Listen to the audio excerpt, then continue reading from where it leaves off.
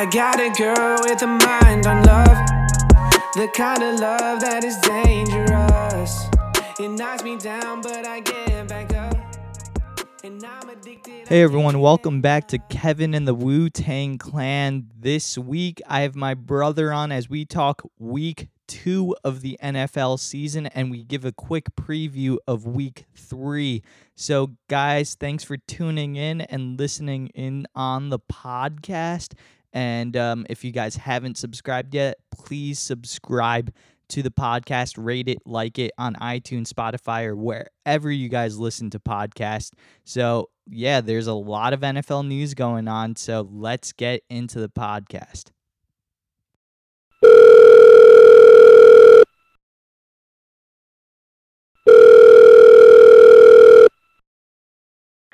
Hello. Hey, Mike, back for previewing week 3 and reviewing week 2. Can't believe the NFL season's flying by already. 2 games down already. Yeah, and it's been a pretty exciting past 2 weeks here. A lot has changed since we first started with that week 1 preview. Honestly, can't believe how much has changed in just 2 weeks. So week 3 is going to be an exciting one. Yeah, and I think one of the things that you pointed out were the big changes that have happened over the course of just 2 weeks into the season and how much turnover and turmoil there's been across the league. I can't remember a time like this in the NFL where so much has happened, whether it be off-field issues with Antonio Brown, Jalen Ramsey has kind of talked about him wanting to get traded. There are trades happening with Minkah Fitzpatrick getting traded to the Steelers from Miami. Miami looks like they're kind of like tanking a la NBA style. And then also just like the on-field types of things that have happened and all of the surprises that have happened on the field, as well as I would say the biggest probably storyline has been the injuries to the starting quarterbacks. Do you want to kind of talk about that a little bit? Yeah, so obviously we know about Drew Brees and Big Ben as well, but those are like the 2 main ones that come to my mind. We had Nick Foles in week 1 as well. Our Sam Darnold, the self-inflicted wound, of course, with mono. Right. Celebrating a little bit too hard in New York, it seems, but our Jets, unfortunate. But yeah, like a lot of injuries on and off the field. I think that Drew Brees and Big Ben are like the biggest 2, kind of like 2 vanguards of the old guard of elite quarterbacks, right? And it seems like both of them, with Big Ben probably out for the rest of the season, and Drew Brees out for, I believe, 6 weeks. Correct, yep. Yeah, so it's been a really interesting, I would say, like turmoil and turnover in quarterbacks. You mentioned Darnold. Also, Eli Manning today, it seems like he's getting benched in favor of the rookie Daniel Jones. So that's like another one of the older quarterbacks kind of getting it turned over to the newer quarterbacks, or to one of these new quarterbacks. So out of those quarterback situations, teams-wise, who do you think has like the most positive outlook out of those teams? I'm not sure that there are many teams with a very positive outlook. The Jaguars, kind of a dumpster fire at this point with Jalen Ramsey wanting to leave. Gene Minshew looks like the best of the backup quarterbacks I've seen. The Jets, horrible game we were watching yesterday. Just unfortunate. We got destroyed by OBJ and the Browns last night. Who else here? Big Ben, Steelers. I was extremely high on the Steelers preseason, and I'm officially taking that back. I'm out on the Steelers. Very, very out on the Steelers. Drew Brees. I would have to say the Saints. Teddy Bridgewater. That team is not going to have nowhere as close to a ceiling as they would with Brees, but I think that Teddy Bridgewater could at least win some games. Right, and I think that's probably my bet in terms of at least Drew Brees is going to be back in about 6 weeks, and Teddy Bridgewater. Not that he's anywhere near like an above-average quarterback, but I think he's probably the most close to average quarterback out of those group of guys that are replacing the starter, that maybe he could keep things afloat. And maybe someone like Taysom Hill is going to be able to kind of be utilized a lot more creatively in that offense, which I think would kind of help the Saints. And not that it's going to be easy at all, but I think that's probably where I would look towards in terms of them possibly having the best chance of staying afloat over the next 6 weeks or so. And I think one of the interesting things coming out of week 2 is I think there's that stat that a lot of people like to quote in terms of out of the 0-2 teams that are currently 0-2, about 12.6% of teams make it to the playoffs that start 0-2 since the start of the league was when there's like 2 playoff teams, I think, or 2 wild card teams, I think, in 1990. Since then, there's been, I believe, 12.5% of the teams that started 0-2 have advanced to the playoffs. So, Mike, out of the 0-2 teams, and here, like, I would say the 4 teams that have the best shot, the Steelers, the Panthers, the Jaguars, and the Broncos. Out of those 0-2 teams, who would you like the best, if at all, any of them? I mean, I would have to say the Panthers here. We know the Falcons aren't very good. The Buccaneers aren't very good. I mean, the Saints with Drew Brees out. I mean, it's kind of an opportunity for the Panthers here.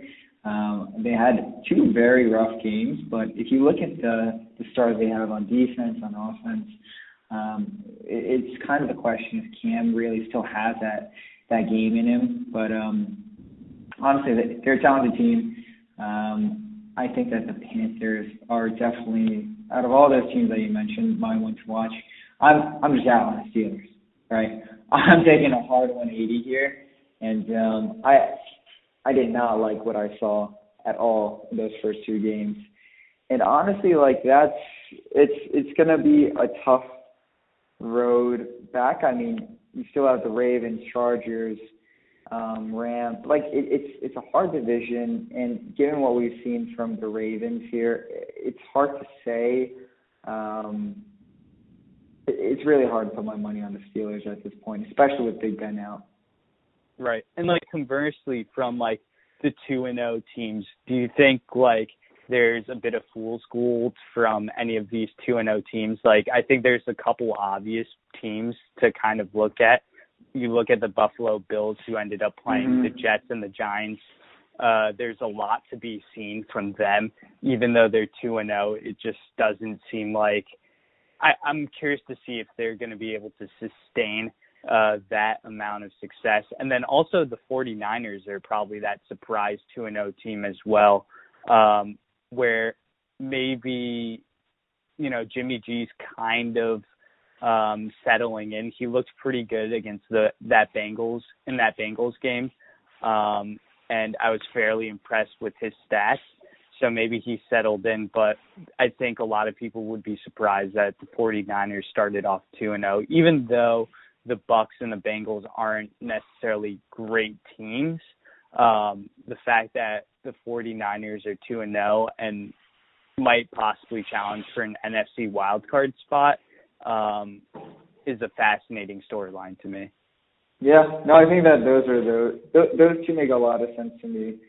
But as I begin to really look at this 49ers schedule, I'm seeing Steelers, Browns, and then, you know, you have Rams, which is a loss, Redskins, Panthers, Cardinals, Seahawks, Cardinals. And for me, I'm not as high on these Seahawks as other people are. I mean, they almost lost the Bengals week 1. And then they play a really depleted and honestly pretty sad Steelers team, and they barely get the win, albeit on the road. So I do have a lot of faith in Russell Wilson. He's just one of those honestly one of those above average and kind of in my opinion, elite quarterbacks. However, I'm not as sold on like the rest of this team in terms of the line, in terms of their offensive weapons. So yeah, Bill Martinez is like a big believer in the Seahawks right now. 49ers, Buffalo Bills as well. Those all make sense to me. But the rest of them, like the Cowboys look great, the Rams solid enough, and the Patriots, and they're just incredible. Yeah, I know. It's pretty incredible over the course of 2 weeks. They haven't given up a touchdown yet. And it probably won't stop in week 3 either because they're playing our Jets. So, nope.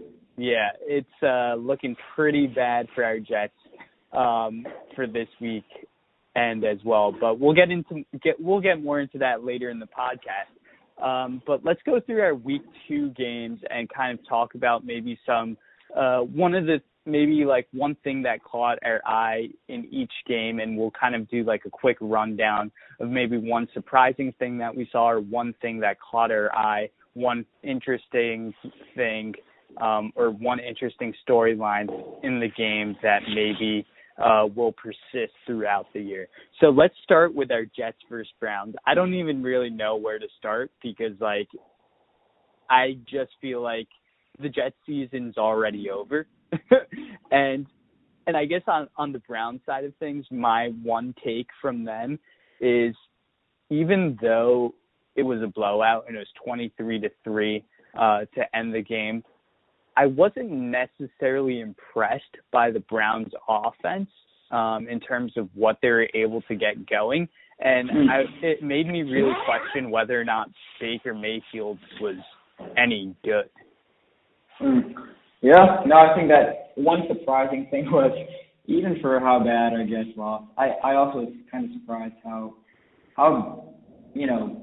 the Browns offense, and honestly, I guess their defense looked fine, but honestly their offense looked as well.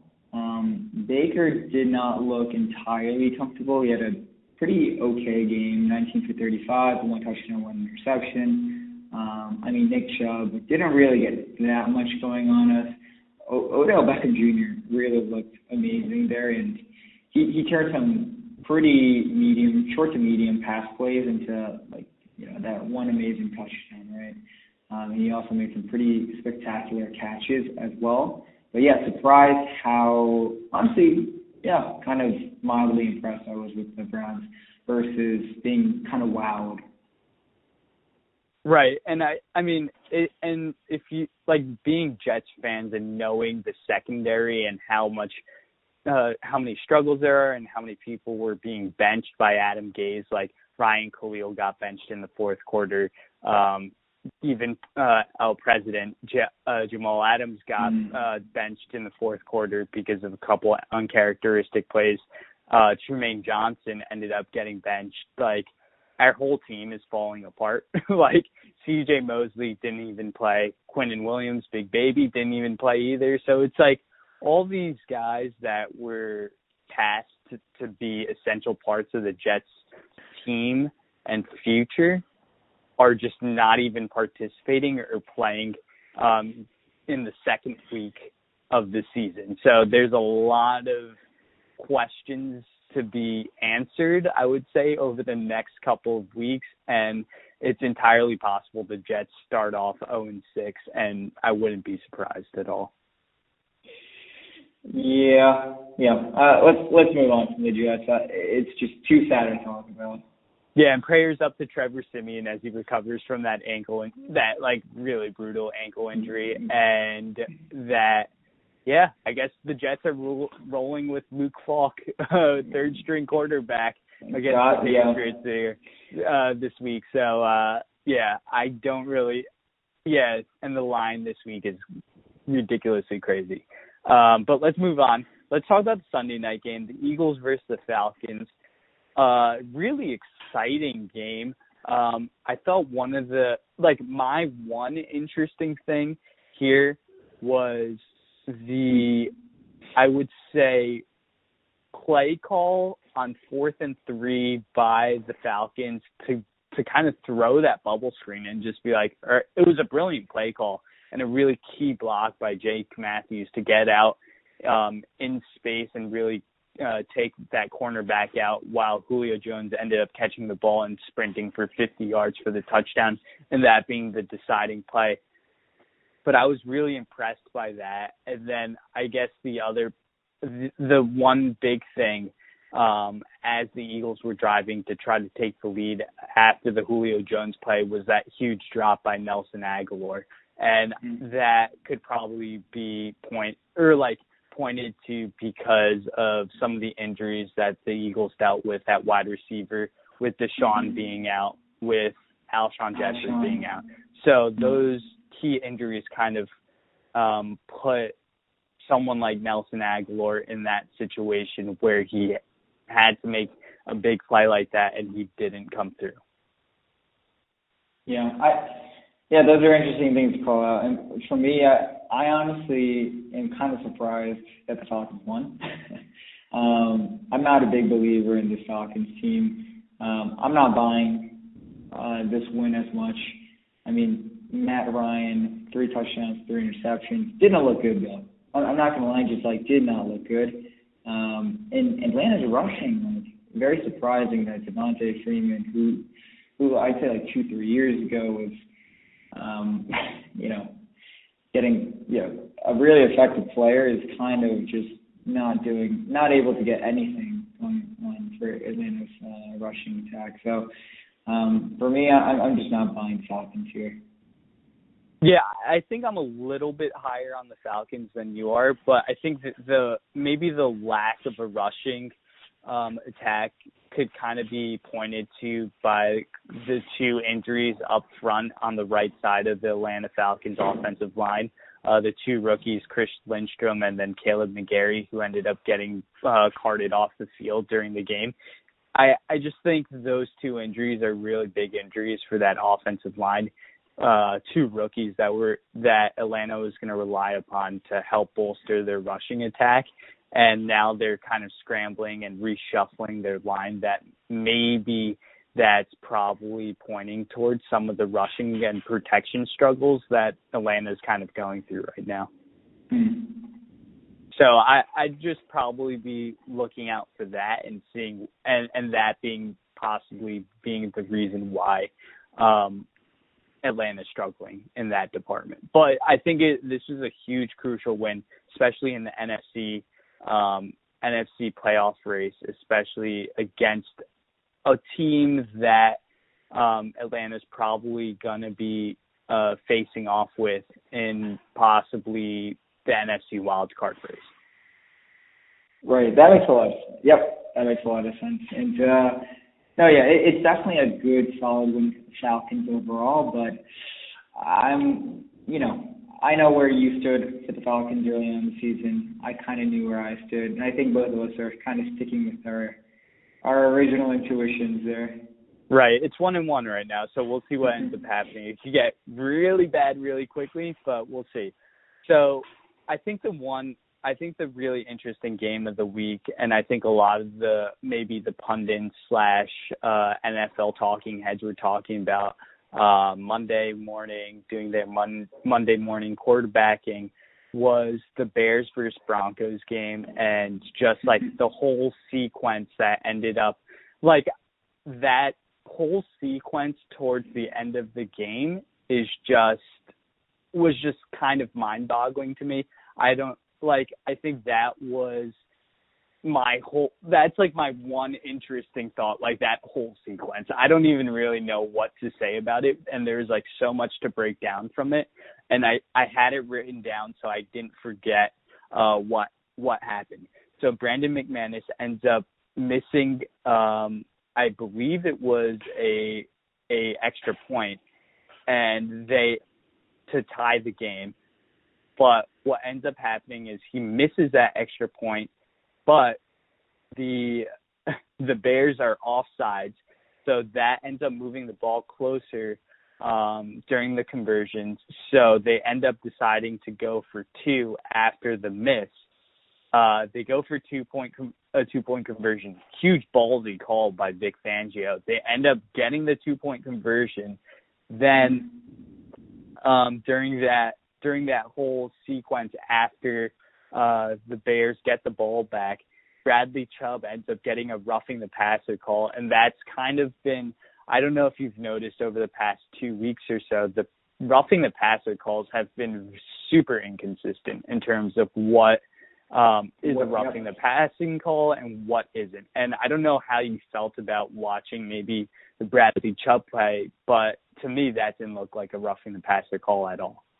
Yeah, and I think that the NFL has to just get some consistency. So for the listeners out there, I work for a data labeling startup in SF here, and maybe the NFL could potentially use us to label some of these plays, because there's just no consistency right now with how some of these plays are being called, right? And it's really unfortunate that one of these missed calls, or honestly some of these botch calls, are kind of affecting the game and to a very disproportionate level.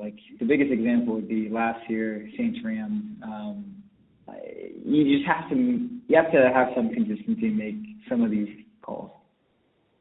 Correct. So that's and there's countless other examples of roughing the passer calls that have been kind of questionable throughout the league, that you kind of look at that and you're just like, I'm not exactly sure. And earlier in the game, a lot of Bears fans were pointing out, or Broncos fans were, I believe Bears fans were pointing out how that ended up happening to them as well, in terms of a couple roughing the passing calls not being called or being called, and when they shouldn't have been. So maybe the calls even out, but just to have it happen in that critical juncture, it was pretty unfortunate for Broncos fans.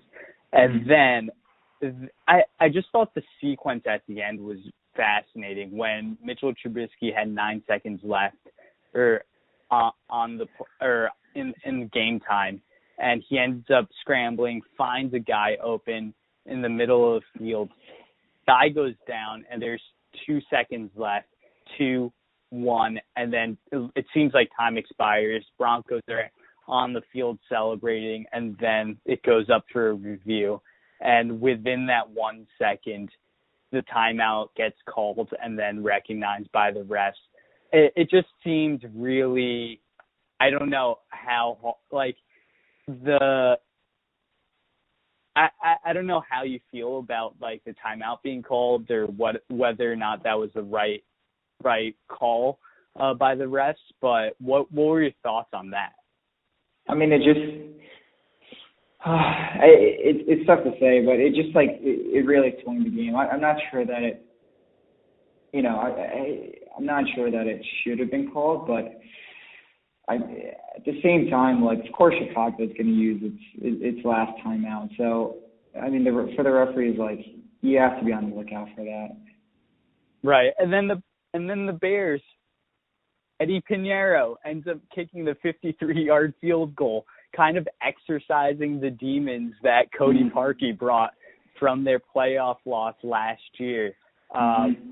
Incredible to see a Bears kicker end up coming through for them. So that was, I guess, the one silver lining of watching this game, that Bears fans could look at this and say, hey, at least we have a kicker that can kick for us in games. So that, I mean, he's got to sign a 4-year extension coming out of this game, correct? Just by making that one goal. It was just pretty incredible that all those events led up to the 53-yard field goal for that to end up happening. Incredible way to end the game, and really exciting. Yeah, definitely one of the more exciting games. I definitely enjoyed this game. There were quite a few other games that were not as close. And I mean, do we want to talk quickly about this Patriots-Dolphins game, or should we just pass? The only stuff that I had was Pats look unbeatable. That's literally my note. Pats look unbeatable. AB's kind of seamlessly integrated into the offense already, caught a touchdown.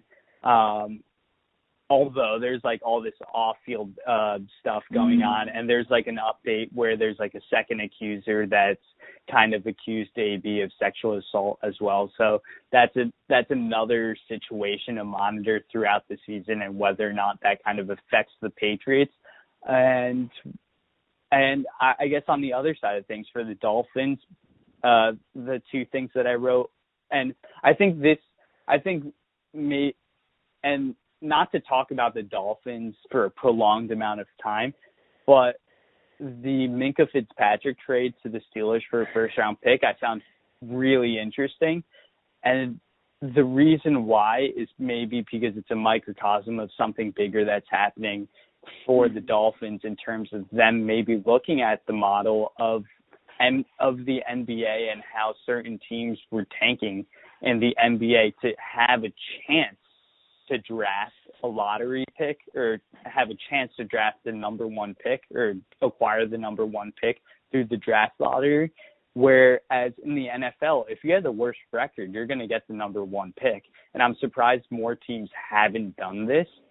And the Dolphins just seem like they're kind of going full Philly mode a la the process and just saying, you know what, we're pretty much punting on this season and we're hoping for the number one pick, hoping for maybe Tua Tagovailoa in the NFL draft, selecting him number one and just starting from there. And I just wanted to gather your thoughts on maybe the Dolphins' thought process of them possibly tanking and the parallels between the NFL, like the realities of tanking in the NFL compared to the NBA.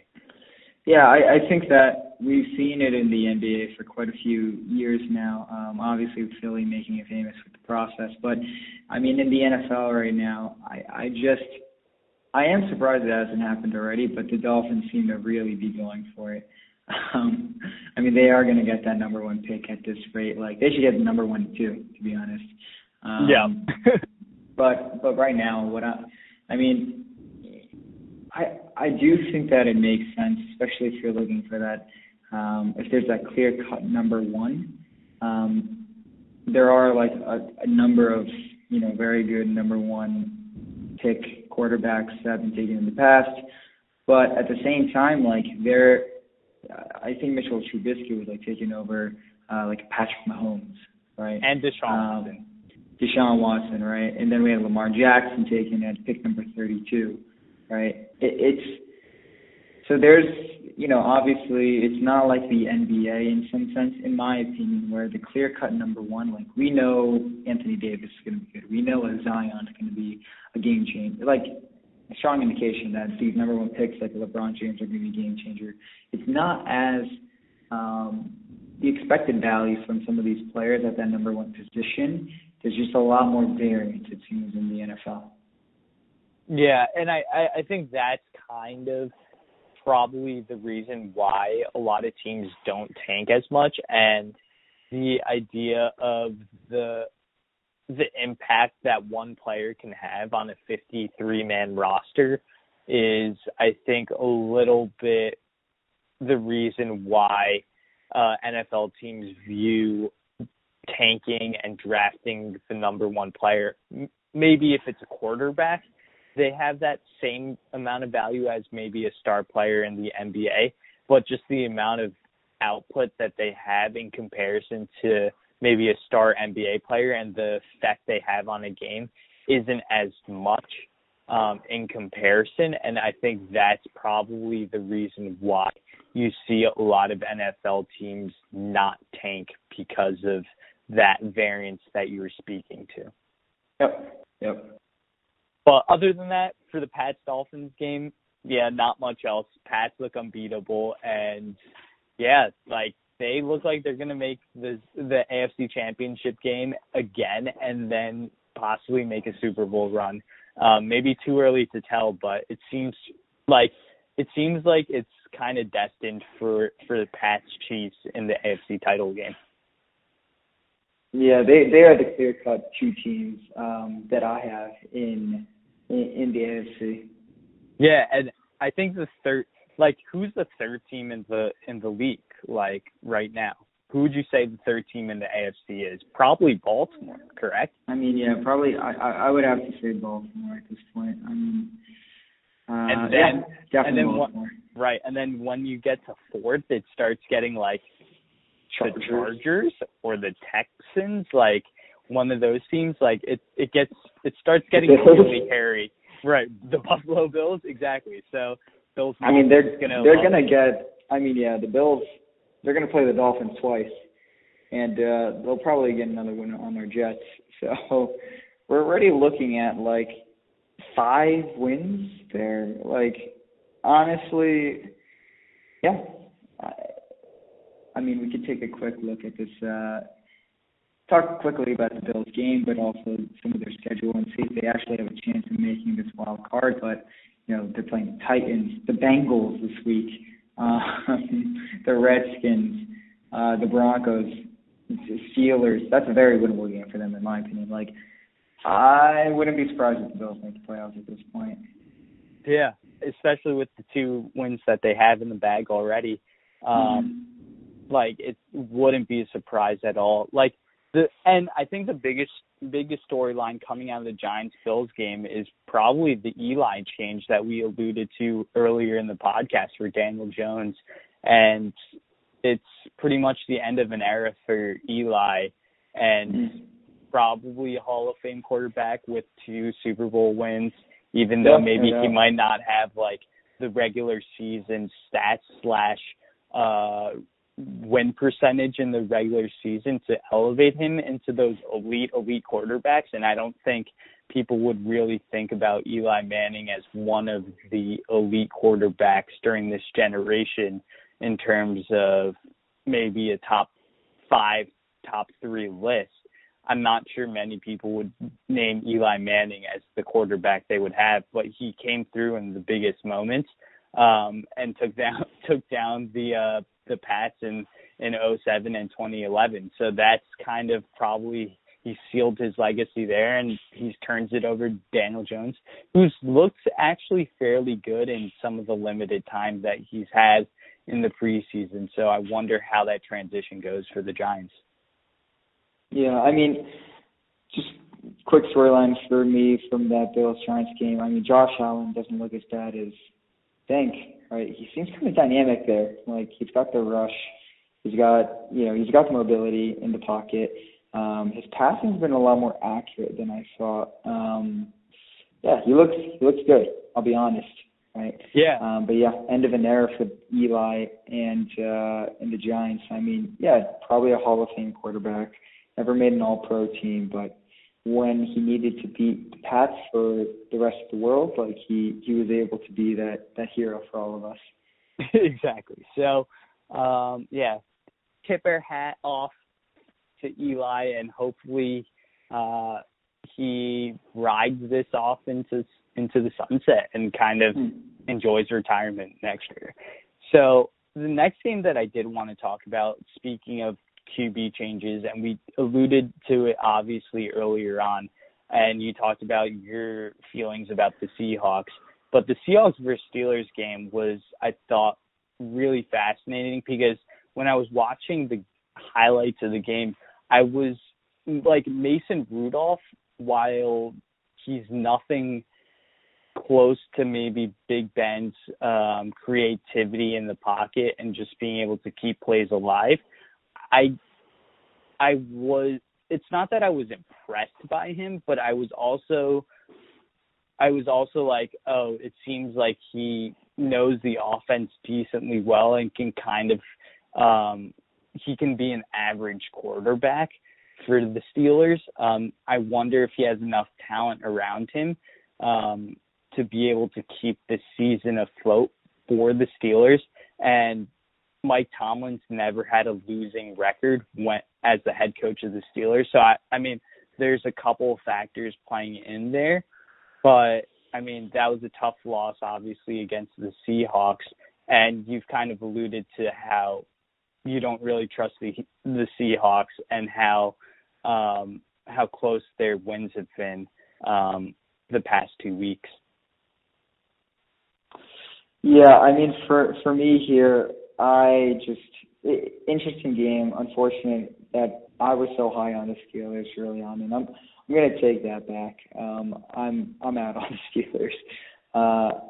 Honestly, I was actually quite impressed with Rudolph. I do think that he actually looked pretty decent, and if I look at some of his stats, even compared to Ben Roethlisberger's, and Ben Roethlisberger looked horrible that game. Like this offense, I'm kind of shocked how bad it is. But maybe we were underestimating the impact of losing like two game-changing talents in like Bell and Antonio Brown. Even though Bell wasn't there, like Connor has not been able to get much going. Juju Smith-Schuster, I mean, there was a lot of hype, and I kind of bought into that hype. But honestly, can he be that wide receiver one, an elite wide receiver one for the Pittsburgh Steelers? So far, jury's still out, right? So honestly, the Steelers haven't been as impressive as I would have liked. Russell Wilson looked just unbelievable that game. 29 for 35, 300 yards, 3 touchdowns, 0 interceptions. I mean, the Seahawks looked relatively good there. But I'm still not sold on the weapons for Russell Wilson here. But yeah, it's for me, the Steelers. It's tough to say if they'll make the playoffs. I think I might be out on them. Yeah, especially with Big Ben out. Right, and I think that's entirely conceivable. I just think that, Mason Rudolph won't be as bad as someone like Luke Falk or Trevor Siemian looked for the Jets. Oh, God. So yeah. No, yeah, Mason Rudolph looked okay. Yeah, he looked decent. So, maybe he can keep things afloat. Now, I wanted to talk about the Colts versus Titans and I think the one interesting thing was coming out of the game, even though the Colts won, were all the questions about Adam Vinatieri. Is he ready to hang it up because of all the field goals and extra points that he's missed over the past 2 weeks of the NFL season, and how that, I don't know, we could probably come up with a segment of the week where we just talk about most crucial kicks missed because of all the kicks that are being missed because of extra point tries now that it's been moved back to a 35-yard try. So you always see an extra point missed here or there throughout the week. But Vinatieri's kind of struggled over the past couple weeks of the season, and they probably could have won the first game of the year, and he almost cost them game number 2 as well. So I wonder if he's going to be able to turn it around. Yeah, I mean, if I were the Colts, I'd have to make a business decision here. And honestly, it's a tough call, but it seems like Adam Vinatieri was open to the idea of honestly retiring. That's what I gather from some of his comments, some of his cryptic comments. But yeah, I'm looking at the Colts here, and and Adam Vinatieri, and they've had a long run. But when you're 46, it's tough to say whether it's worth it at that point. And I think that for both parties, they need to figure something out where, honestly, I might make a business decision here and move on. Yeah, it seems like right now, as of today, Vinatieri says he's never considered retiring in the middle of the year, and it looks like he's staying on with the Colts. We'll see how long that goes. If the struggles continue, but I think he's pretty much earned enough equity there that he's pretty much given himself the opportunity to work these troubles out. So that it'll be interesting to monitor that as well. So moving on to, I would say, the Chargers versus Lions game, was there an interesting take that you had during this game? I would say the Lions being 1-0-1 and being undefeated, not having a loss, is fairly surprising to me, at least, especially with the Chargers coming into town and the Lions pulling off a win. the Chargers just, while they were moving the ball well, they just weren't able to execute at the right moments during this game. And I wonder if that's a sign of things to come. There's two key plays where before the Austin Eckler fumble at the goal line, Eckler ended up having a TD called back, and then Justin Jackson also had a TD called back on the same drive because of two penalties. I think it was an offensive holding and illegal block in the back. So those you just see these key moments during games kind of shift whether or not something else could have happened, and it could have been a way different result for the Chargers, but some of these mistakes being compounded upon themselves, especially those two huge mistakes where they could have had two possible touchdowns and then it being compounded with them losing the ball at the goal line with the Eckler fumble, I thought really costed them the game. Yeah, honestly, looking at some of the penalty for, I believe it was the Justin Jackson one. Some interesting and kind of rough calls for the Chargers that are kind of typical Chargers, like always such a talented team, but losing in the worst ways, whether it be kicking, some officiating, etc. But yeah, I am surprised to see the Detroit Lions at 1-0-1, and I'm not particularly buying into it, but I've always thought Stafford was talented. I think Kerryon Johnson is talented. They definitely got the receivers.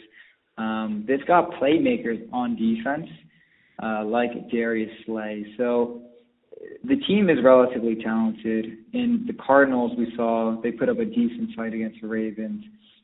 They're not a pushover. And the Chargers, it's an impressive win, but it's honestly a game that if I were watching, the Chargers probably would have won like 7 out of 10. Yeah, 8 out totally. of 10. Right, just with the way they were moving the ball on offense. And you mentioned probably one of my favorite players to watch in the NFL right now, Lamar Jackson, right now just tearing it up for the Ravens, and the way he's just so electrifying, being able to throw the ball, and then Michael Vick-esque in terms of him running the ball and the way he's able to move within the pocket and create some of that excitement.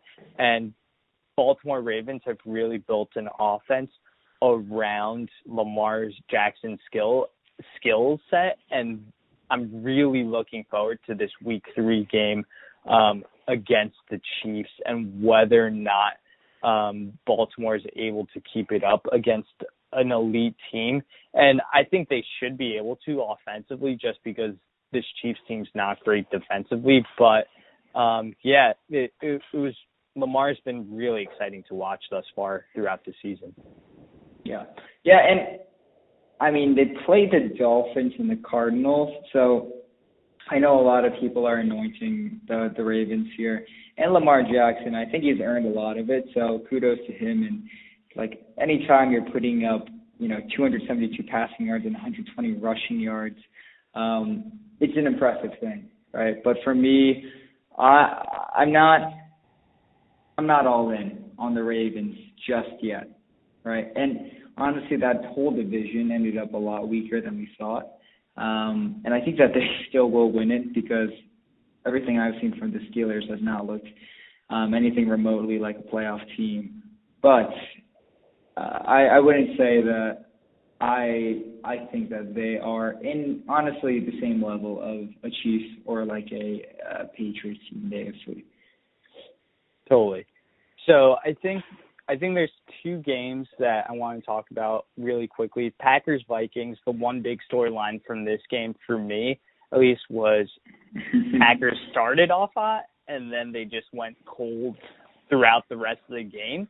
And it was kind of troubling to me to see a lot of people anointing Aaron Rodgers as the best quarterback in the league, and him just being able to just struggling throughout the second half of that game. So that was that one, like maybe the one thing that I would watch out for to see whether or not Green Bay is able to work out some of the offensive kinks and, maybe rely a little bit more on the running game in Aaron Jones and Jamal Williams, who've proven that they can run the ball in this league. Yeah, I mean, I thought you were going to talk about Kirk Cousins, and that's kind of why I started chuckling. Well, Kirk Cousins, yeah, I mean, we could have talked about that, but I think that gives you an opening to kind of go off on him, Mike. So why don't you go do that right now? And man, I actually do think that Kirk Cousins is not a bad quarterback. I always liked him on the Redskins, but man, this Vikings team has not been a good fit for him. And yeah, I mean, I think that there's one interception where he was in the red zone and pedaling backwards, just throws it up in like double coverage, and you're like, what in the world was he thinking for that kind of play? Like, yeah, I'm not sure I could tell you. Sure I could tell you. And yeah, so he's a super frustrating player. I would hate for him to be my quarterback, to be honest. But yeah, that was what was surprising to me. I mean, Aaron Rodgers, we both listen to certain people in the media, and he's honestly a really polarizing figure. But for me, he is still like one of the top three most talented quarterbacks in the NFL for me, right? Maybe top two. Yeah, he still is. It's just, I think, I was listening to the Bill Simmons podcast and them kind of talking about certain stats about, I think, Aaron Rodgers being 500 over his last however many games and him not looking as good stats-wise, and just him whether or not he can stay healthy and all these storylines. But he's uber talented. It's just whether or not he's able to kind of carry this team and put it all together.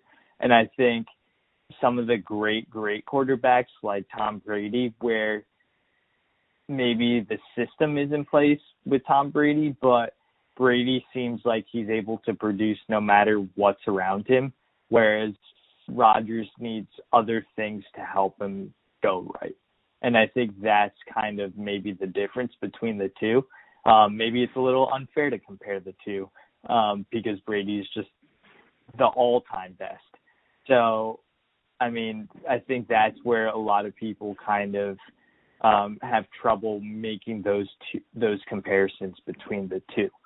I think the one last game that I wanted to talk about and maybe kind of delve into a deeper point about player empowerment and we're kind of making a lot of NBA references today and the cross sport references in terms of whether or not the NBA is bleeding into NFL front office thinking, in that you kind of look at the Texans-Jags game and there's a lot of questions about whether or not Jalen Ramsey is going to leave because of his trade request that he demanded, and whether or not this is a new era in the NFL of player empowerment, and whether these players can kind of enforce some of these, I guess, goals of trying to shift where they want to play and be able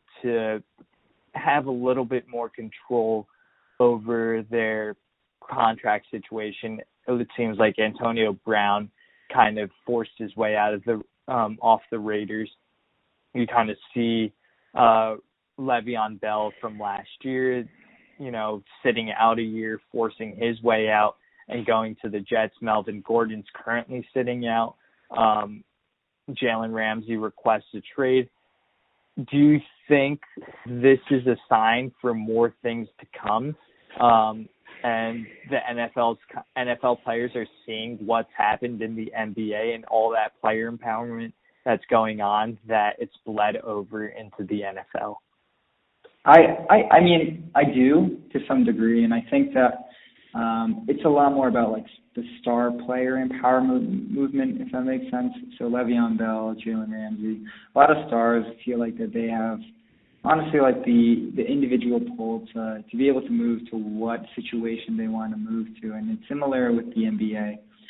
If you're a role player, it's a lot harder in both sports to honestly feel like you can move in. I think that in the NBA, in the NFL, a lot of these role players do get signed on these shorter term contracts that are 1 to 2 years, and increasingly so. A lot of teams are starting to value a lot more of that short term flexibility.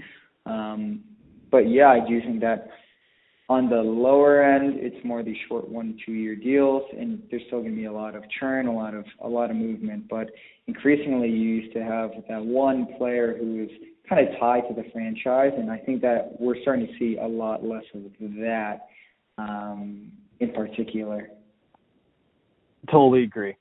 So, Mike, why don't we move on to Week 3 and talk about our thoughts on the Week 3 matchups of the NFL season. So we're going to do things a little bit differently this week. We're going to kind of give our superlatives for each game, kind of give like a little tagline for each game and what we think is going to, like how we're going to summarize each game. So Mike, I'm going to just read off the games to you and maybe you give me a tagline and maybe we could go back and forth and switch games and kind of talk about our taglines. So, Mike, I'll give you the Thursday night game, Titans versus Jaguars. Oof. I mean, yeah, I'm trying to think of a good superlative for the Titans-Jaguars, and some of them immediately come to mind for some other games like Jets-Patriots. But for Titans and Jaguars, I mean, let's talk stinker. Thursday night stinker. Yeah, I mean it's not a great game. It's not a game that, you know, if I have a late night of work that I'm gonna try and wrap up things to get to watch. But yeah, for me this is the AFC South. Like it's a stinker. It's a Thursday night stinker. And yeah, it's a disappointing game to have to watch on a Thursday. So I mean, the Southern AFC South stinker. That alliteration is really coming into play. I mean, when you don't have many like original thoughts, I just immediately go to alliteration. Exactly. All right. So what game do you have for me? Let me try to come up with a tagline off the top. I mean, we could talk about, I'll give you a harder one here. I think the Broncos-Packers. Broncos-Packers. Okay. Broncos-Packers. I think the really interesting thing here, probably talk about Joe Flacco. We didn't really mention him. So is Joe Flacco a starting quarterback? That's like probably my tagline from this week. Just kind of seeing whether or not Flacco can get it done during in this Green Bay game, and whether or not they kind of think about maybe moving on to, and especially with some of the players that the Broncos have, I think a lot of people thought they would be better than 0-2, and whether or not they start the Drew Lock era earlier than people think, especially if Joe Flacco isn't able to show some of the improvement this week. Yeah, I mean, for me, I haven't been unimpressed with Joe Flacco. He's just been average, right? He hasn't played horribly in both the games, and he has decent connections with Cortland Sutton and you know, Emmanuel Sanders. So I haven't been like extremely unimpressed. I would have thought that, yeah, they could have put up more points. But honestly, the defense hasn't looked as explosive to me overall. I think that's also a fair assessment as well. And I wonder how they bounce back from that really tough week 2 loss against the Bears. So maybe bounce back week. So, Mike, I'll give you an easy toss-up. Our Jets versus the Patriots. I mean, it's biggest blowout of the week, the game. It's like, and how high can the line go? I mean, seriously? Yeah. So the line here, and for those who are not familiar with sports betting, it's New England minus 23. So what that basically means is that, if you were to bet on the Jets win, you would get 23 points, right? So basically, to win the bet, we would have to, the Jets would have to just get within 23 points of the Patriots. And yeah, that's the highest line, I think. Why don't we also throw the Cowboys and the Dolphins in there as well as highest line this week?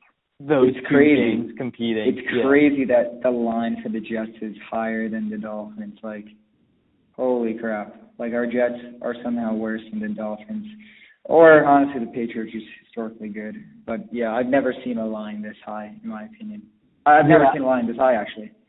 Yeah, I'd be impressed if the Jets scored a touchdown this week, especially with the struggles for both the teams that the Patriots played the past 2 weeks, in the Dolphins and the Dolphins. Who'd they play week 1? The Steelers. Yeah, Dolphins and the Steelers not scoring a touchdown, so I wouldn't be surprised if the Jets didn't score a touchdown this week. And the line seems, it's a line too low. I mean, to be very honest, we're definitely not as good as the Steelers, and they got blown out by 30, and I mean, I think we're better than the Dolphins, but I mean, the line should honestly be minus 30 here, which is incredible. Like, I would not be surprised either if it got to somewhere like 24, 25 points, which is kind of ridiculous to say in an NFL game, and you start thinking like we're playing college football where it's like an FCS 1AA team versus like Alabama. So this is like the type of mismatch we're talking about, and it's pretty incredible that the spread is this wide between both of these teams. So it's not looking great for the Jets or the Dolphins. So we're hoping for better days just for the Jets. Mike, what other games do you have on the slate? I got Bengals and Bills for you. The Bengals and the boring B teams. I mean, I just don't know, like, other than maybe watching Josh Allen, seeing whether or not he can, I would say, exploit that Bengals defense. I think that's probably the one interesting storyline, whether or not Josh Allen's going to be able to take over in this game. It seems like Allen is probably competing as one of the top quarterbacks out of his draft class, especially with Sam Darnold kind of struggling. Josh Rosen for the Dolphins is kind of, I don't know, like, what that situation's like at all. So it seems like between him and Baker Mayfield and Lamar, it's kind of between those threes and whether or not one of those three guys can take the mantle and and be the best quarterback in that draft class. So out of those, like, I don't know, the boring B teams, that's kind of my tagline for this game. Yeah, and to be honest, I think that my superlative here is like, honestly, Bengals beat Bills, like, or something like that. Like, I could see the Bengals beating the Bills here, actually. Yeah, I wouldn't be surprised. It wouldn't be a shocking result. The Bills probably played two of the worst teams in the NFL to start their season with the Jets and the Giants. So this would, not that it's going to really reveal too much about where the Bills season's going to go, but if they win this game and they start 3-0, like, I think they have a really decent shot at making a playoff run in the weakened AFC, especially with a bunch of different players out and teams kind of struggling that we didn't foresee struggling. So that's probably what I see for the Bills-Bengals game. So, Mike, let me give you probably the most exciting game of the week, Ravens-Chiefs. What's your tagline for this? I think that for me, this is let's think a little bit, but it's definitely for superlative. It's like the game, probably the number one game you want to watch that week, right? And it's pretty clear why. I mean, you just have a game that could be like our potential AFC Championship game. I mean, it doesn't have the Patriots here, but I'd say these are the number 2 and 3 team in the AFC. And what'll be really exciting, and what makes it the most exciting game to watch of the week is Lamar Jackson and Patrick Mahomes. And for me, I think that Patrick Mahomes is the most talented quarterback in the NFL right now. He's doing some I mean, we just saw that Raiders game where he, it was like 3rd and 20, 3rd and 15, and they go for a touchdown. Like, it was electric. And I honestly am curious to see. I don't know if the Ravens will be able to keep up. I don't know if any team could keep up with this offense and how explosive it is, even without Tyreek Hill. So for me, this is the most exciting game to watch. Don't miss it. It's gonna be exciting. And I mean, I'm not as high on the Ravens, so for me, I think that this could be a potential blowout. Potential. Especially at home. Yeah, totally. I think it'll be a really interesting game to watch, but I think the Chiefs end up pulling it out and kind of show the separation between the top tier teams in the AFC to maybe the next level down. And yeah, so the next game that I'll bring up with you is, we're talking about a key, like, the Steelers 49ers game right here. It's an interesting one for me, at least. Steelers 49ers. Does Jimmy G keep it rolling? I think that's probably the tagline that I have for this team. Like I kind of mentioned Mason Rudolph and whether or not he's going to be able to adequately fill the shoes of Big Ben earlier on in the podcast, which I think he'll be able to do, maybe like 65 to 70% of what Big Ben does.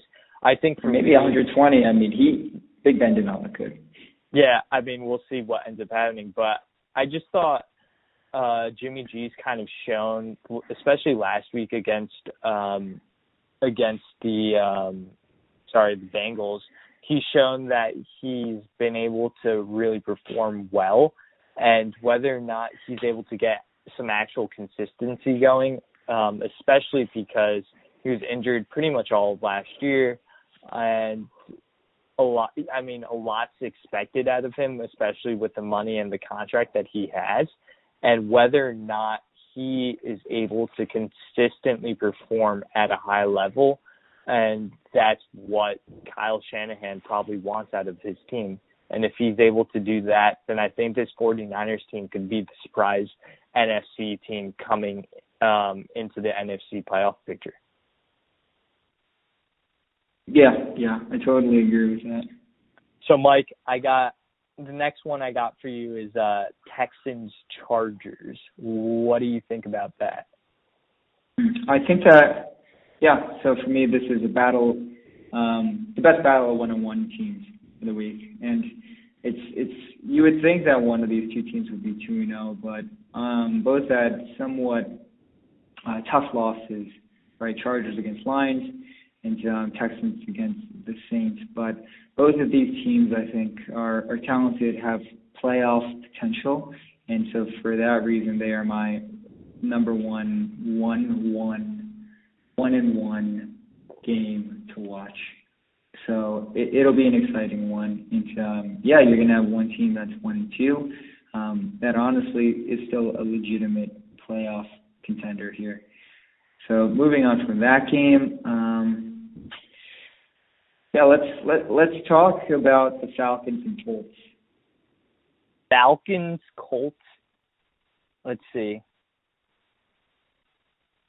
My tagline for this game is, I think I'm in on the Colts in terms of just like, I think they're going to, and maybe for the rest of the season, like I would not be surprised that if the Colts are able to pull it off in the AFC South, especially with like all four of those teams kind of being bunched up together and no one really like looking the best out of those four teams. If I had to put my money on it, I'd probably pick the Houston Texans, but I wouldn't be surprised the Colts being at home in this game, beating the Falcons. And the Falcons, while they beat the Eagles at home last week, they did look shaky. We alluded to it earlier in the podcast, Matt Ryan throwing 3 picks. Everywhere else on the Colts roster, other than the quarterback, is a relatively solid roster surrounding Jacoby Brissett. So and Marlon Mack's shown he can run the ball really consistently. Jordan Wilkins last week showed that he can run the ball as well. So, yeah, don't sleep on the Colts. That's kind of my thing going into this game. So, Mike, I think you'd kind of agree with me, wouldn't you? Especially with what your thoughts are on the Falcons. It seems like you're kind of out on them. Yeah, no, I'm out on the Falcons for sure. But for me, the Colts here, I think that the Colts are. I just think that they're an okay team, right? I think that losing Luck, your star quarterback, is a lot. It's a huge deal, right? And it's got a lot of press on it. I know some of the podcasts we listen to, like Bill Simmons, like they're still high on the Colts. But for me, it's I don't know. I guess they would only have to beat out the Texans here, right? I think that the Texans are more talented overall, but that win against Jaguars was not super inspiring. While the Colts did look quite impressive against what I think is some tough competition in the Titans. But yeah, I mean that AFC South, like I think it's totally up for grabs. I could totally see the Colts winning the division as well. All right. So Mike, I got Lions and Eagles for you. What's your thought on that game? Yeah, I think that this is Eagles rolling. Like Eagles. So as much as it's crazy because it's a bounce back. It's a bounce back game for the Eagles, and we get to see who the Lions really are. And honestly, not a super impressive team. I mean, I was talking about how they had some strong players on the offensive end and a lot of positions, but for me, the Eagles team has a lot more talent, especially, honestly, like the quarterback position. They're just such a deep team offensively and defensively, and that's kind of been the storyline around the Eagles throughout the entire preseason and leading up to this year. So I think the Eagles bounce back in a big way at home against the Lions and get the win here quite comfortably. That was exactly my thoughts regarding this game. Bounce back Eagles. Yep. And so we have Saints and Seahawks for you. Saints, Seahawks. Yeah, I wish Drew Brees was playing in this game. That's probably the tagline. I just think it's gonna be really tough for the Saints to manufacture offense while they have pieces in Alvin Kamara and Michael Thomas surrounding Teddy Bridgewater. And I'm curious to see how they utilize Taysom Hill within the offense, because maybe he gets more of an expanded role now that Bridgewater's in at quarterback. It's almost like this game would have been pretty amazing to watch if Brees was playing in it. And there's all those memories about that NFC divisional game a couple years back when Marshawn Lynch went on that crazy run against that Saints defense, which was where he ends up kind of steamrolling past and breaking all these tackles and kind of having the memories of all that. And with Drew Brees kind of like the shot of Drew Brees just being shocked on the sidelines, like it would have just been really fun and exciting to watch Drew Brees kind of conduct this offense on the road against Seattle. And I thought it would have been like one of those really pivotal games, clarifying who's good, who's bad in the NFC.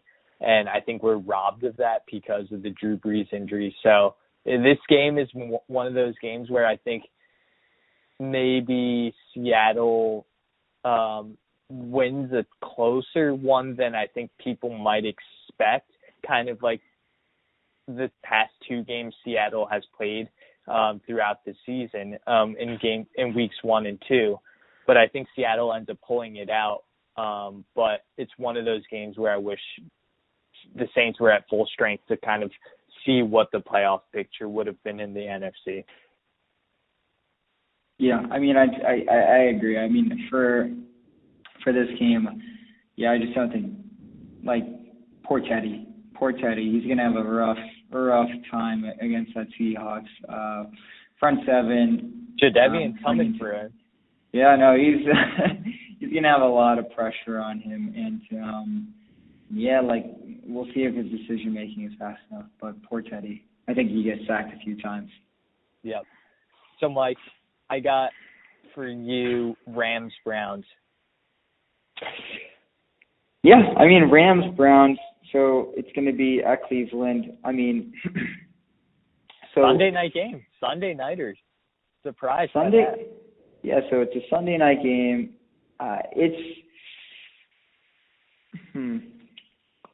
Yeah, looking at this game here, I mean, surprising line, right?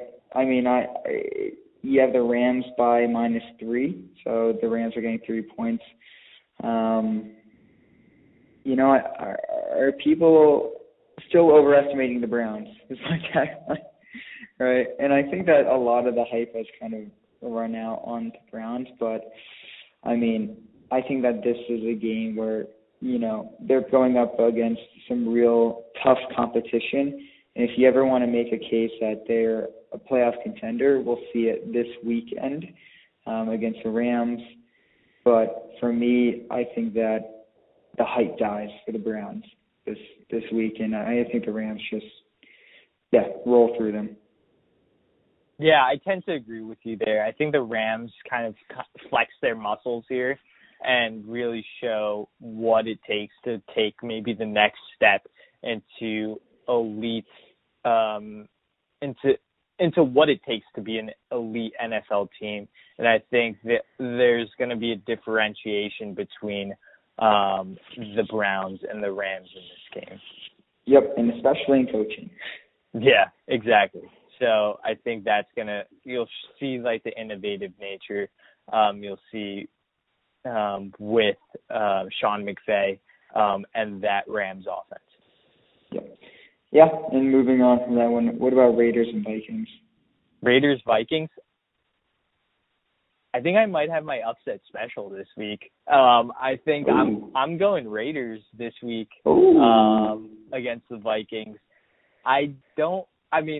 Not that I mean, -9 is the line here. So I know it's -9, but and they're on the road, which isn't great, but I don't know, like, I'm just kind of rooting for this Raiders team, especially after all the stuff that went down for this Antonio Brown situation. I'm just rooting for this Raiders team. They were up 10-0 early on the Chiefs, and I mean, it was relatively early, but they're playing the Chiefs, and to hold the Chiefs to 28 points, maybe the Chiefs let their foot off the gas pedal a little bit last week. But I think the Raiders are a little bit better than what people think. They're playing tough and aggressive football. And I think Minnesota has struggled a lot just offensively moving the ball. They're able to run it, but just I'm a little worried about some of the play calling and the offensive imbalance towards running the ball so heavily when they have two playmakers in Adam Thielen and Stephon Diggs. And while whatever your thoughts are on Kirk Cousins, like, he was able to prove that he could throw the ball a little bit last year early on to start the season, especially with Adam Thielen and having that connection. And I'm wondering if that change in offensive philosophy and moving away from the John DeFilippo John DeFilippo system of throwing the ball a lot more last year, and just kind of being more concentrated on running the rock is going to cost them throughout this season, especially with the innovative nature of the offensive kind of revolution that's going on in the NFL. And yeah, I'm a Raiders fan this week, I guess. So that's my upset special for this week. Oh, I kind of like it. I mean, yeah, I do somewhat agree with some of those points there. Why not? Let's go. I guess I'm on the Raiders bandwagon. Let's go with John Gruden and John Gruden's equal twin. So we'll in Mark Davis, right? So we'll see what ends up happening there. Last couple of games of the week, I believe we have the New York Giants versus the Buccaneers. I don't know what you want to say about this, but other than maybe Daniel Jones getting his first career start. Yeah, I think this is the Jones debut, and that's a major tagline and storyline for me here. The Jones debut, and it's a pretty soft secondary there in the Buccaneers. It's the Buccaneers were historically bad for their secondary last year. This is a good game to start off with, and to see what Jones has, and let's see how the Grand Giants experiment goes. We'll have to see, but it's a good first game to start off with. Predictions for the game, I think, Saquon Barkley playing against that guy in fantasy is so scary because don't you just give the ball to him 20 times a game, at least 25 times a game? I think you have to. I think if you're a smart coach, you just feed him the ball. But for me at this point, 0-2 Giants, not sure that they want to put that much wear and tear on Saquon. So yeah, I mean, it's a year of experimentation. The Jones experiment is off and running. Let's see how. Let's see what he's got. Let's throw the ball a few times. Not kill Saquon here. Yeah, exactly. And I'm curious to see what ends up happening with that. Yep. And I think we have Panthers, Cardinals. 2 more games left. Yep. We got Panthers, Cardinals left, and then Bears, Redskins left. So I'll give you the choice of which one you want to take and talk about, Mike. So, honestly, both of them are.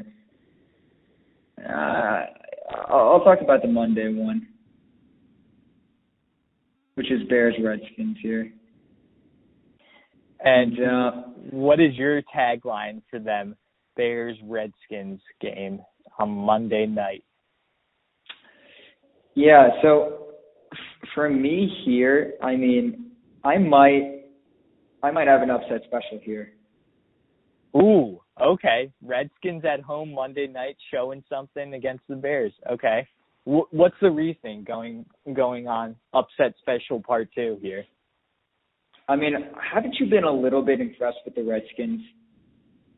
Like, let's say that the Redskins had a schedule like the Bills here, where they are playing the Jets and the Giants. Like, I think they win those 2 games, right?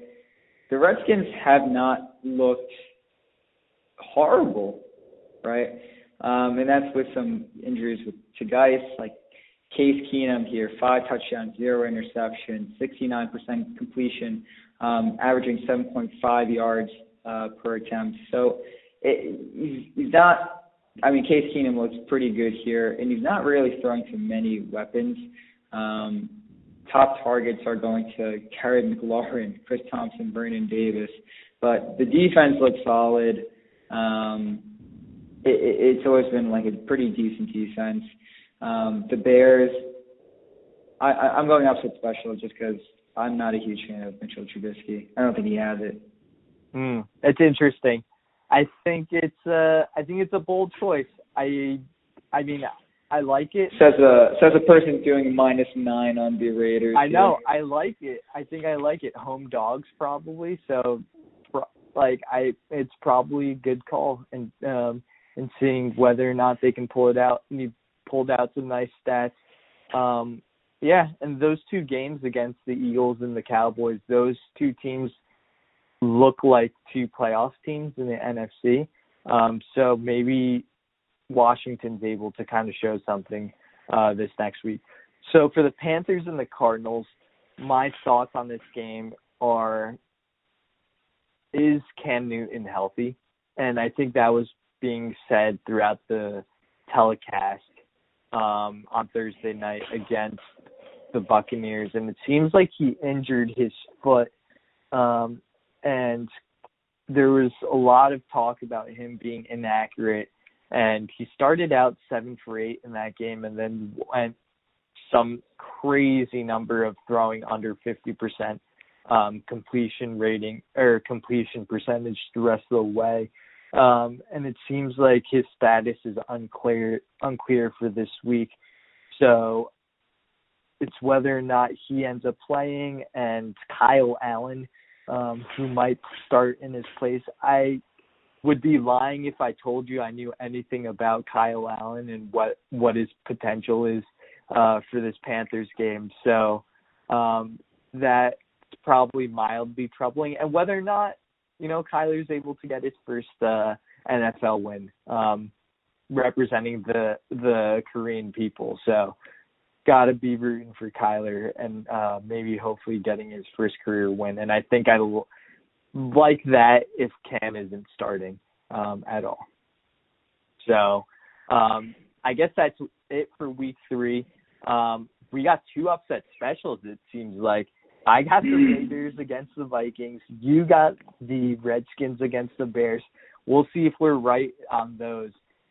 Mike, to close out the podcast, let's talk about fantasy, obviously. And we're texting all weekend about the dread of our fantasy teams. Mike, what ended up happening this week? Anything better to report on back in week 2, or is it some of the same exact stuff that happened in week 1? Yeah. So not a really bad week. I played, honestly, the best team in one of my first league. They scored 150 points to my 94, and Lamar Jackson, Saquon Barkley, Dalvin Cook, T.Y. Hilton, even Devin Singletary, and the Patriots defense just put up numbers against me. So got destroyed. Defense. 35 on me. So not a great game there.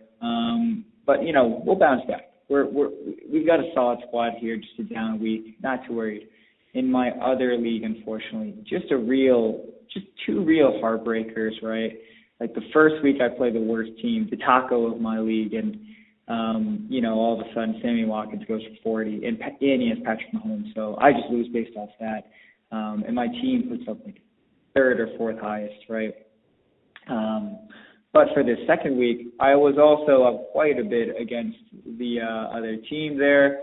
I have got 18 points on him, and I have Jarvis Landry, and he has Odell Beckham Jr. to play. I feel pretty good about that. I think that Jarvis Landry could, at least get 18 plus something over OBJ, but clearly I'm wrong. Clearly I need to drop Jarvis Landry and put in someone else here. If I put in Carlos Hyde like I thought I should, no, I still would have lost. Okay, never mind then. So, it was just a rough week of fantasy for my team here, and it's all Ben Roethlisberger and the Steelers' fault. So I'm out on the Steelers. I'm out on them in the NFL. I'm out of them on fantasy. So I'm getting rid of Ben Roethlisberger. And, James Conner hasn't been able to do much for me there. So, I'm looking for trades and looking to make some moves. You hear that, guys? Anyone in Michael's league that's listening to the podcast, he's open for trades. And now I also see where the animus for the Pittsburgh Steelers comes in Michael's earlier talking points, because of course he has Pittsburgh Steelers on his fantasy team and they haven't been performing. So hopefully they're able to turn it around for you. My side of the story, not much better, Mike. Ended up losing by 20 points in my league, in my Yahoo league, standard scoring. Just kind of struggled. Once Christian McCaffrey started off the week having a struggling performance in that Thursday night game, I just felt this dread in the pit of my stomach kind of overtaking me, saying like, oh, it's going to be one of those weeks where all of my players just underperform. Marlon Mack didn't live up to the hype. Sammy Watkins, for whatever reason, wasn't getting really targeted at all. Didn't live up to the hype at all. Jared Cook, unfortunately, with the Drew Brees injury, it seems like he's not going to be producing. Maybe I should join you on the Pittsburgh hatred bandwagon, but I have Juju on my team, and it seems like his fantasy value is going to take a hit with Big Ben being out for the rest of the season. And Devonta Freeman did not perform for me as well either. And we kind of alluded to the Atlanta Falcons' struggles running the football. So that was my fantasy week. And then the other league that I'm co-managing a team, we ended up squeaking out a win. Carson Wentz thankfully was able to throw a couple touchdown passes. So that ended up helping us out and us progressing and winning in that league. And we have a pretty solid squad in the 12-team league. So we are pretty happy about that team and are looking forward to winning week 3. And I think we will win week 3 because we have our projected points is plus 20 over the next team. So the team that we're facing. So feel pretty positive about the matchup this week in both of my leagues. Are there any players, Mike? So I'm this is a personal fantasy question, but I'm looking for a tight end to add off the waiver wire. Is there anyone that I should keep an eye out for? Right, and yeah, so it seems like a rough week in fantasy for the Wu-Tang Clan here, but pretty confident that, with some trade magic, some waiver wire magic, we're going to get back to the playoffs in the promised land next week. Exactly. So, Mike, is there any other, I think for me, Jared Cook is possibly a replaceable guy for me at tight end. So I'm maybe looking at Will Dissly or one of those types of tight ends to add. Greg Olsen had a pretty nice week with Cam targeting him 11 times during the week. So that's a possibility as a tight end add for this week. Someone gobbled up Mark Andrews, who's the tight end for the Baltimore Ravens. So Vance McDonald potentially. I mean, he was if there's one Steeler I want to have, it's Mason Rudolph, safety blanket and red zone target. 2 touchdowns last week. I mean, you could also start looking into probably not available in your league, but like a Darren Waller. Doubt he's available, to be honest. But no, not available. But good thought. I think, yep. Dissly and McDonald make sense, though. Yep, one of those guys. Especially with Drew Brees being out, it seems like Cook's value is going to take a hit as well. So probably the only area of improvement that I really need. And after my loss in my Yahoo league, I still ended up being second because everyone's basically 1-1 except for one team's 2-0 and one team's 0-2. So there's a lot of parity in my league. So I'm nowhere near out of the league thus far. So that's all I'm pretty happy about. So Mike, I think we finished up all that we needed to talk about this week in the NFL. There's just so much NFL talk going on, NFL stuff going on. So make sure you guys tune in and listen to all the updated stuff that we have to talk about in the NFL this week, and be on the lookout next week for our NFL podcast.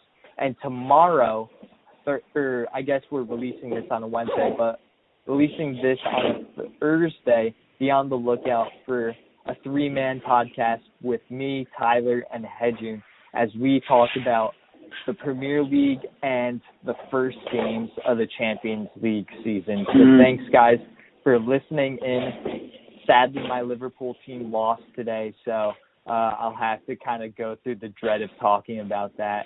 But everything's good in the Wu-Tang Clan. So, guys, be on the lookout for that, and thanks for listening. And I hope it makes you smile. Don't worry about me, baby, cause I swear that I'll be fine. I got a girl with a mind on love, the kind of love that is dangerous. It knocks me down, but I get back up, and I'm addicted, I can't get enough.